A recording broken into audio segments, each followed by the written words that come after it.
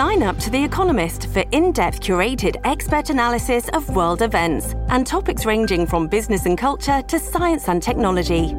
You'll get the weekly digital edition, online-only articles, curated newsletters on politics, the markets, science, culture and China, and full access to The Economist Podcast Plus.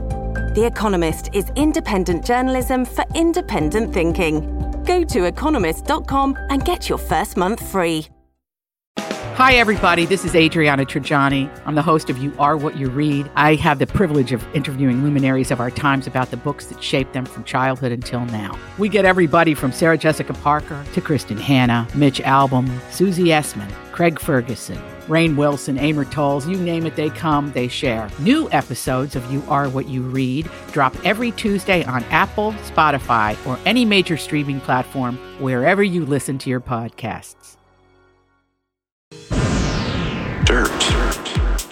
Lots and lots of dirt. It's another My Talk Dirt Alert. The stories and headlines getting our attention from the world of entertainment and showbiz on My Talk 107.1. Spill the tea, sweetheart. The latest version of Batman has a surprising inspiration. Nirvana frontman Kurt Cobain. Matt Reeves, the director of The Batman, says he imagined Bruce Wayne as a recluse and based on the character on the, quote, idea of the fictionalized version of Kurt Cobain in a decaying manner. He said he would listen to Nirvana's song Something in the Way while writing the screenplay, and the song even shows up in the movie's first trailer.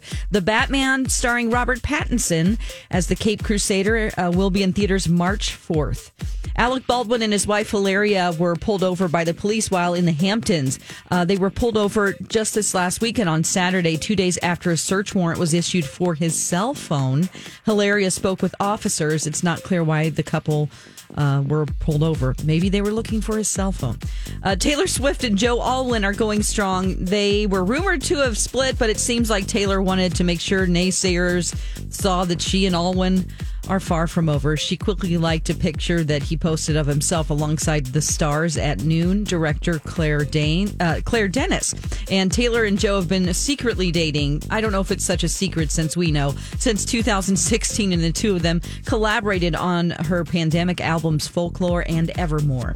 That's the latest dirt. More stories like this on our app or mytalk1071.com. That was a good update, Don. Dirt Alert updates at the top of every hour. Plus, get extended Dirt Alerts at 8:20, 12:20, and 5:20. Meet me back here in an hour.